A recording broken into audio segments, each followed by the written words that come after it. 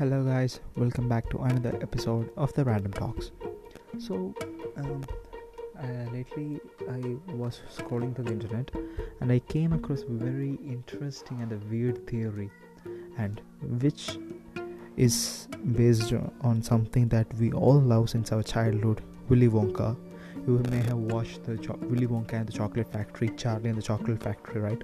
Those are movies. There's a book under the name Charlie and the Chocolate Factory or the Chocolate Factory.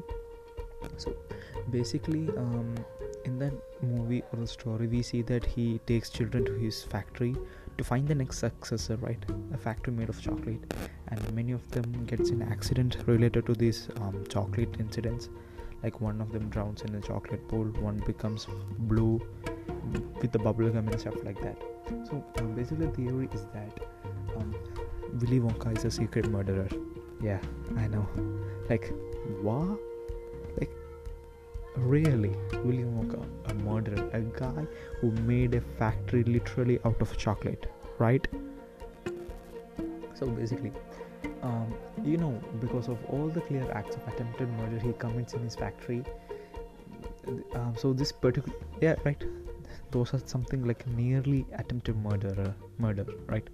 So according to this particular theory, it merely posits the idea that the wayward children, or the children who came to the factory, dropping off of his store one by one, each of them like went from one section to one section like that, right? They dropped the count. So in this theory, they say that those children were eaten off camera, not in real life, but still in the movie, like in the movie way, they say that those children are eaten behind camera. So you ask the evidence. So according to this fan theory, the biggest evidence is that whenever the group enters a vehicle, it's specifically designed to seat the varying numbers of people present. So if in one scenario there is 5 people, in that scenario one boy or one girl gets into some accident, then the next scenario there are only 4 seats. So it's like they have already planned, or they already know who are going to get into accident, and they know that how many people are left and how many people will get into trouble and something like that.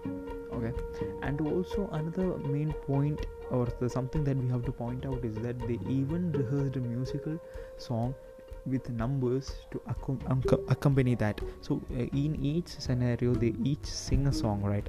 So in each song, if in first scenario there's 5 children, they are singing about 5 children, but in the second scenario there are only 3 children, so they are singing about the third children, or in the second scenario they're only singing about the 4 children, right?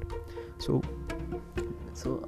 yeah, this theory is a bit hard to digest, I know, because it's literally our childhood which we are talking about, the Willy Wonka guy, really. So yeah, let me know what you guys think about this theory, and if you agree with it or you does not, make sure to let me know. So thank you guys for listening to this podcast. I know this is a short one, but I just wanted to make you guys listen to this because I found it very strange and rather interesting. So thank you guys for listening to this podcast. For the next podcast, I will be coming back with another banger.